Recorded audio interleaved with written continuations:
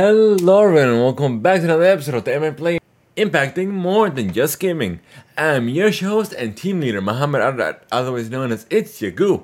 We are your one-stop news shop for the latest and greatest across gaming, tech, entertainment, sports, and music. Plus, we're also amplifying voices from those respective fields and having their stories told here on the Back Play. Support keeps the lights running and keeps the content moving.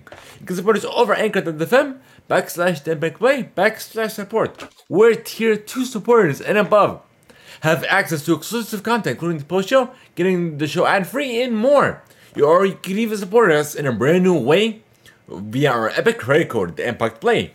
We are Epic partners, so every purchase you make with the Epic store, we use that credit code to get a commission and a side kickback to support the show for the elevators I know it should cost to you. Once again, that credit code is the Impact Play. It's all one word for folks that is donkey sensitive. Usually when you buy anything in Rocket League, Fortnite, Fall Guys, or just anything within the Epic store, it's just a brand new way of supporting us here on the Impact Play.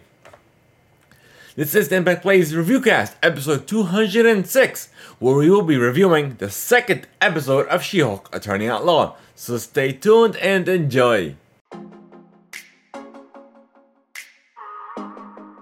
Reviewcast will be a time exclusive where our tier 2 supporters and above get first access and first dibs on this content and more. Get interested in being a tier 2 supporter and above? You can learn more by joining our Discord in the Discord link down below somewhere. But nonetheless, let's get into this reviewcast. And a spoiler warning, there will be some bits of spoiler information throughout the show. Just keep that in mind, but we'll try to keep it at a minimal. But nonetheless, if you did watch episode 2, if you didn't watch episode 2, She-Hulk Attorney Outlaw, it's available now. But yeah, so essentially, the summary is, because we literally saw it in the trailer, so I'm not really spoiling it. I'm not spoiling much. So Jennifer Walters, or her, I guess what the media has named her now as She-Hulk, when she saved the courtroom, and back in episode 1, where she transformed into her Hulk version. But nonetheless, she was looking for jobs left and right, and she ended up finding employment with where is that? Right here, let me see.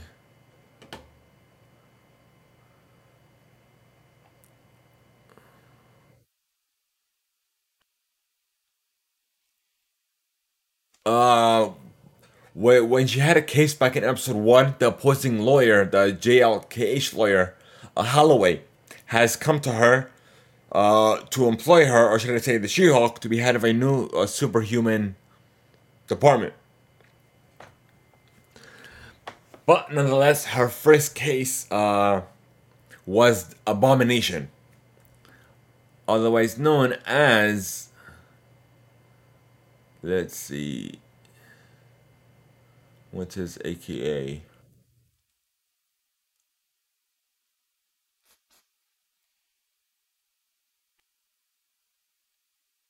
Tim Roth, which is played by Emil Blinsky. Or no, hold on. I think Emil Blinsky is played by Tim Roth. Let me look into this further. Let me see. Search. Yeah. Okay, so Tim Roth played as his character Emil Blinsky, aka Abomination. Was the villain back in the Incredible Hulk movie. But nonetheless, we saw him make a post-credit scene at the end of Shanghai and Legend of the Ten Rings, where he was in an underground fight club type thing, when he was taking on was it? Oh, I literally just watched on his name. Hold on, what's his name? Wong from Doctor Strange. And then we saw a little bit of that towards the second half of She-Hulk.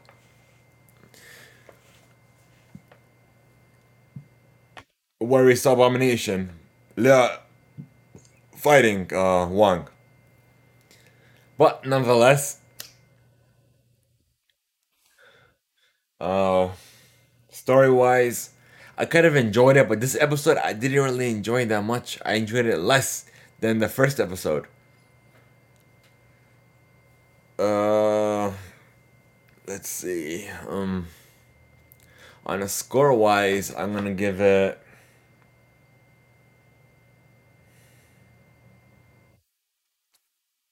Like the max I could give it is like a 2.75 out of a 5-star rating. Like I did enjoy it. I barely did.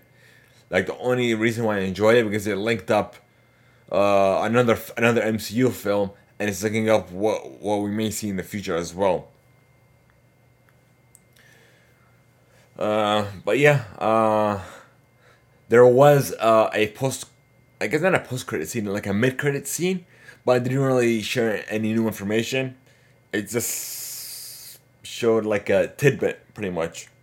So that's a fun thing to know. Otherwise, like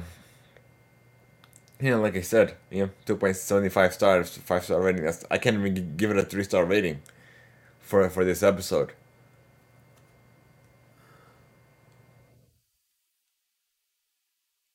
But yeah, so we'll just have to wait and see on the next episode. Hopefully, it will be a lot better than this one. Like it didn't bring much to the story. We just saw.